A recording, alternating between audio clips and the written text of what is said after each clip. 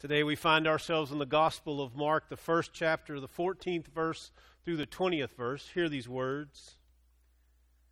After John was put in prison, Jesus went into Galilee proclaiming the good news of God.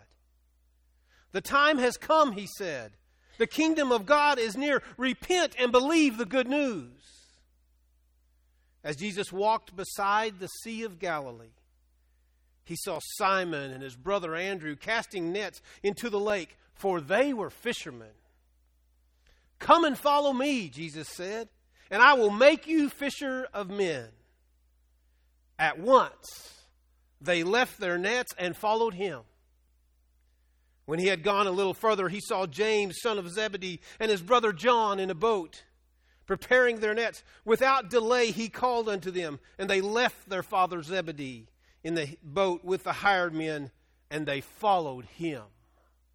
This is the word of God for the people of God. Thanks be to God. Let us pray.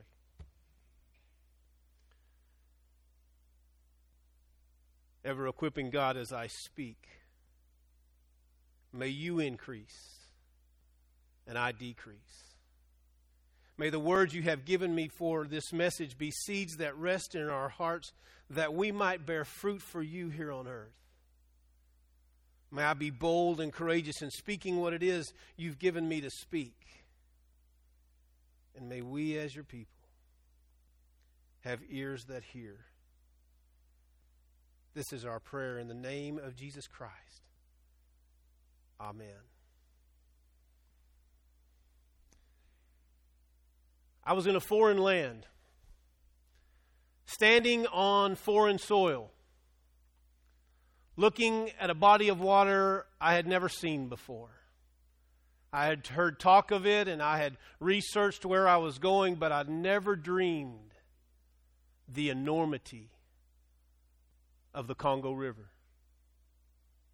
When you look across the Congo River, it goes on for stretches and stretches, and you hear about a river, and being from the Panhandle, our rivers are as wide as this room. But the Congo, it's as wide as this city. It may be even wider than that. It's huge. And you look across there, and I have a picture in my office of one sunset when I'm sitting on the bank of the Congo River, and I'm watching this big, what we call the monster cloud in the sky at sunset. And along the middle of the Congo River were two fishermen standing in their carved out log. They called it a boat. It was an 8-foot log that had been carved out, and they had tall wooden paddles, and they were paddling going down the Congo River. And I thought to myself, what an enormous body of water for two simple human beings to have to find their food. How do we do that? How do they make a living? How do they in their little meek boat, how do they with their nets find what it is they need to find substance in their life? And as I sat there, I saw him coming from afar. Big grin on his face. He was part of my party who was in a foreign land. He was from part of the Texas Panhandle that I was from. And he came bebopping down there. And I had noticed something about him when we checked our bags at the airport, that strapped to his backpack, we were allowed one backpack that could weigh 50 pounds. And strapped to the side of his backpack were fishing poles. Now, we were going to do missionary work, to build relationships, to reestablish brothers and sisters in Christ, and get in connection with the church again in the Congo. And my brother had fishing poles on his backpack. And I saw him coming from afar.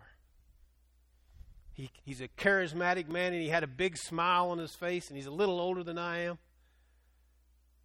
And he said to me, "Barry, let's go fishing." I had prepared myself on this trip to serve others. And I'm not knocking my friend, but he had one thing he wanted to catch. He had one thing he wanted to catch while he was in the Congo River. A tiger fish. Have you ever seen a tiger fish? I own a German Shepherd. My German Shepherd's mouth is not even fierce compared to a tigerfish. A tigerfish has teeth that are this long, and they look like dogs' incisors. And there's about 80 of them. Not really, but there's about 80 of them. I have no urge in my humanly body to catch a tigerfish. I am a fisherman to the core. I have no urge in my human body to catch or ever handle a tigerfish. But there it was, right in front of me.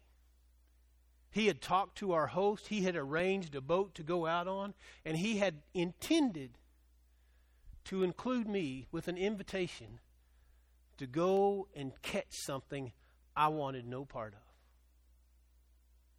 We find ourselves in the gospel today, with Jesus beginning his ministry after his good friend, his cousin, after John the Baptist has been beheaded by Herod. All of a sudden, it is Kairos. Do you know what Kairos is? There are two types of time in the world. One of them is Chronos, and that's chronological time, like the calendar and the clocks that we live by. Kairos is God's time. That specific moment when God chooses to act. Or I love how one of my scholars says it. He says, when God passes by. The scripture today is a moment about God passing by. He passes by on the Sea of Galilee, the Lake of Galilee, where fishermen are fishing. And he has something to say. Repent, because the time is near. The Kairos is God's time when God's kingdom will be here on earth. God's kingdom will be on earth. It's a time when God passes by to say, guess what? The reign of God. The reign of God is near. In this very time. Grab hold of this moment. It's now or never for those that God's passing by. Come into the moment. Embrace the moment, the Kairos of God passing by, because God's reign, not ruling, not authority, but God's reign. God's love for all of humanity. The plan of God is at hand. Can you imagine being a part of that moment? I remember thinking when my friend was walking down the beach, he's going to ask me to go fish. And he's going to go ask me, because he had talked about it all the way over. We stopped in Belgium on a layover, and we were there for a couple hours. And you know what he was in my ear about? Man, we're going to catch some big tigerfish. Man, I brought you some heavy gear. Blah, blah, blah. I bought all the stuff we're supposed to. I did all the research. I mean, I've been dreading it for days. Dreading it for days, for that time when I knew my friend would come by me. And he would say to me, we've got some free time. Let's go fish. Dude, I don't want anything to do with that. But I'm the kind of person, I probably won't tell you no. I'm not real good at telling people no when they're inviting me to go do something I don't really want to do. We talked about excuses a couple of weeks ago. I can find some of those, but I don't like to. But the time was at hand. And Jesus had made a decision. God had moved Jesus to the point of where a godly time was at hand to announce the reign of God. It's beginning. It's starting to happen. Here he comes walking down the beach, and he's carrying the equipment you're going to need, and he's going to offer it to you, and you have to make a decision. He's going to come to you, Barry, and he's going to say to you, let's go fish. You're a person from West Texas. You're raised to be hospitable, to be kind, to be open to people. And you got to make a decision. Jesus came proclaiming that God was near. It's what he does in our lives every day. We have opportunities when God reveals God's self and God passes by. Can you recount a time in your life when maybe God has passed by and you stood back and watched? Let me give you a hint. You have little things in your arms that will raise the hair on your arms. Have you ever had your hair stand up on your arms in a moment of life? God passed by. My secretary in Amarillo, she used to call those God bumps. She would go, oh, look, God bumps. And we knew that God had passed by. Every day in our lives,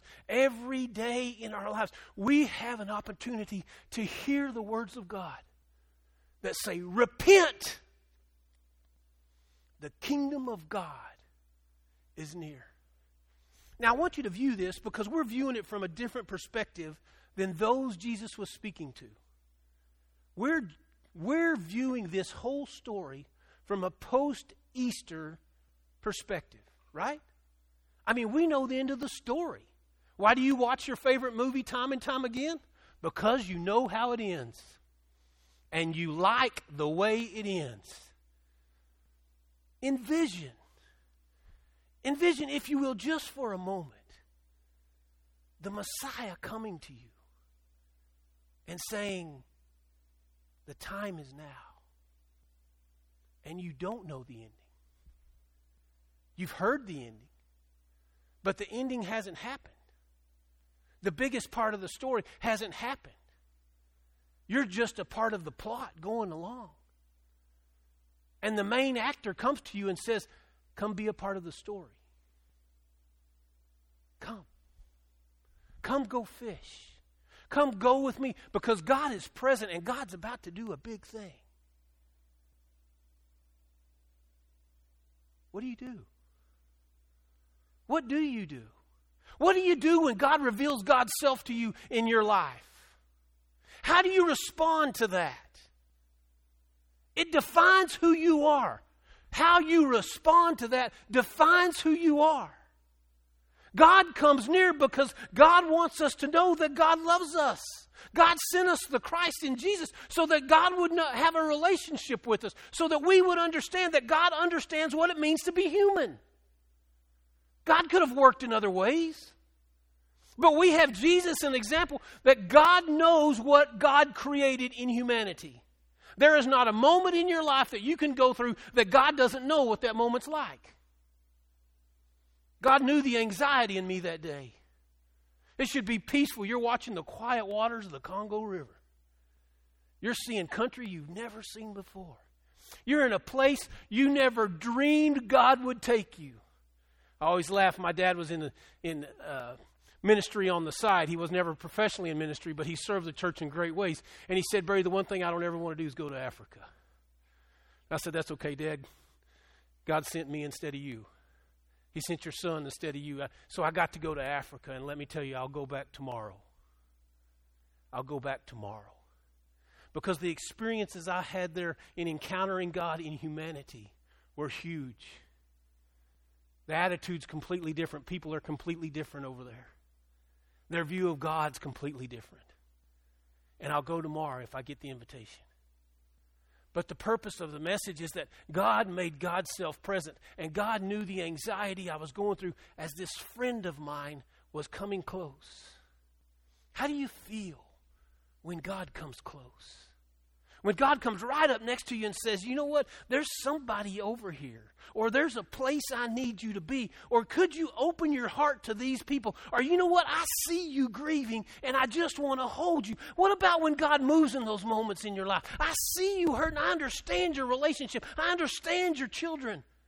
I understand what it means. There's no place you've been that God hasn't. And God comes in those moments and says the time is at hand. And God calls us. God calls us into relationship. Simon and Andrew, fishing in a boat. What they do for a living. Please hear that. It was their profession. They were not poor. They were not rich. They had employees. They had a business. They had families. They knew all what middle-class America is all about. They knew what it's like to work for a living. But they also knew what it's like to reap from their work. They knew what it's like to have children and a wife. They knew what it's like to run a business. And God came near. And God said, hey, come follow me. I'll make you fish for things you've never dreamed of fishing for. People. I'll make you fish for things you've never dreamed of fishing for? For people. You see, technically in the biblical times, fishing was an analogy to teaching. So what Jesus was really calling them to do is come and I'll teach you to teach. I'll teach you to show people what it means to be in relationship with God. He was calling them alongside of him, much like God called the prophets, not so much like the rabbi who found his disciples. It was a completely different level of calling for these guys. And God moved in their way. God came near to them. They were doing think about it. They were doing their everyday, ordinary job. You ever do that? Get up every day, do your workout, eat your breakfast, go to work, whatever life calls of you that day. Your routine. Anybody have routines in here? In the midst of the mundane day, God came near. God came near, proclaiming that you need to change who you are because God's kingdom is at hand, and you particularly are invited to come and follow me. Can you imagine how they felt? Their livelihood is in their boats. Their livelihood is in their nets. Their livelihood is supervising their employees. Their livelihood is making sure they go home to their families at night. Their livelihood is all about them and what they're doing. And God moves in their lives and says, hey, I've got something different for you. Repent. Repent. You know what repentance means? You change. Because when we ask forgiveness from God, we're asking for something where we violated our relationship with God. Period. Doesn't matter what it is. You have violated your relationship with God. You are no longer, under your understanding, in good relationship with God. So what you do is you seek forgiveness. God, forgive me, right? I'm sorry. How many of y'all know how to say that word? I'm sorry. We get on our knees, our guilt gets to us, and we say to God, I'm sorry. And God says, repent. Change who you are. Peter and Andrew, brothers, change who you are and come and follow me. Change who you are and come and follow me. Quit being fishermen of fish and come and follow me, and I'll teach you to fish for people. I'll teach you to catch that tiger fish. Do you know what it's like to fish for people? Any of y'all in the people business? If you're in the people business, you know what it's like to fish for people. Because you all have customers. Right? And number one, in retail, the number one rule is the customer is always right. Right?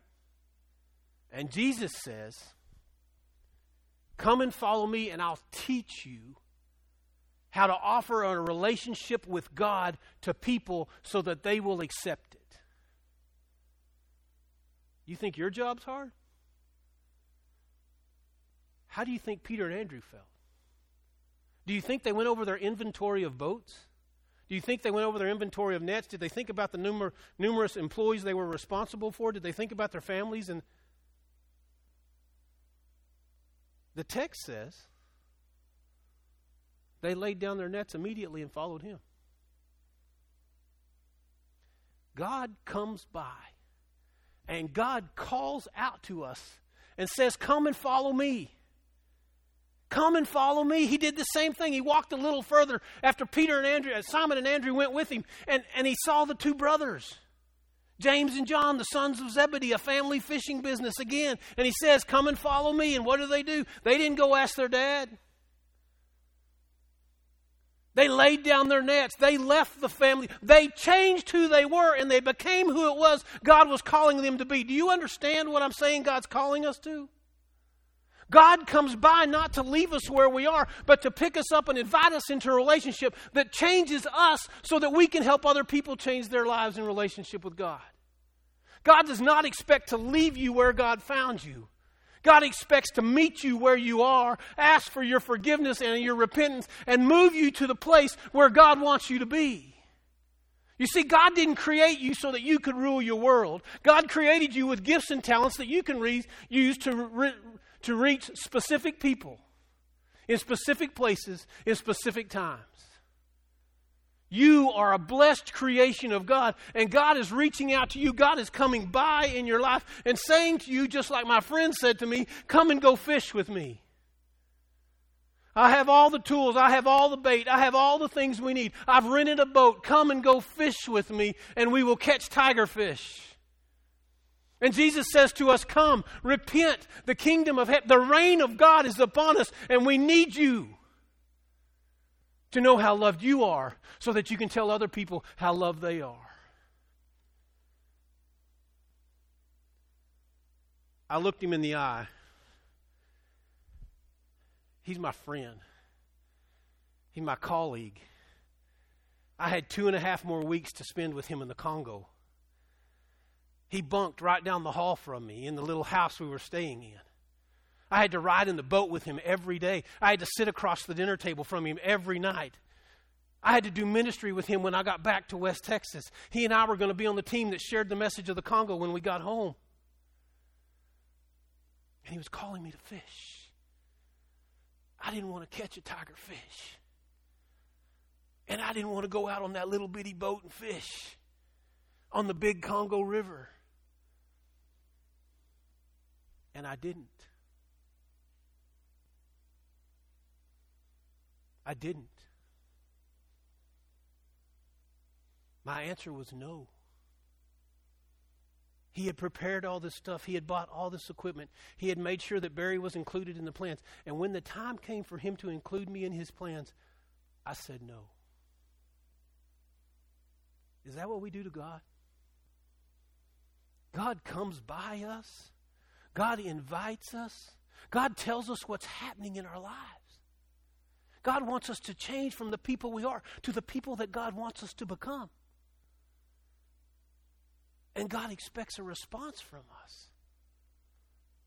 God expects a response from us. Do you hear me? That beach couldn't get any longer. I kept walking this way because he was coming at me. I was trying to find somewhere else I could go because I didn't want to say no. But I knew in my heart I wasn't getting in that boat with him. I knew in my heart I wasn't about to try to catch a tiger fish.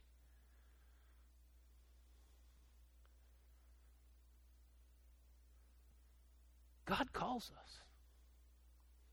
And God's coming by. And God's saying to us, come and follow me, and I will teach you to fish for people. Their response was that they left immediately.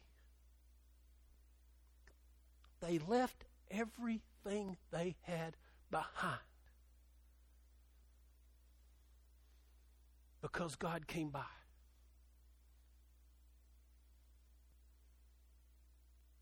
God came by. What's your response?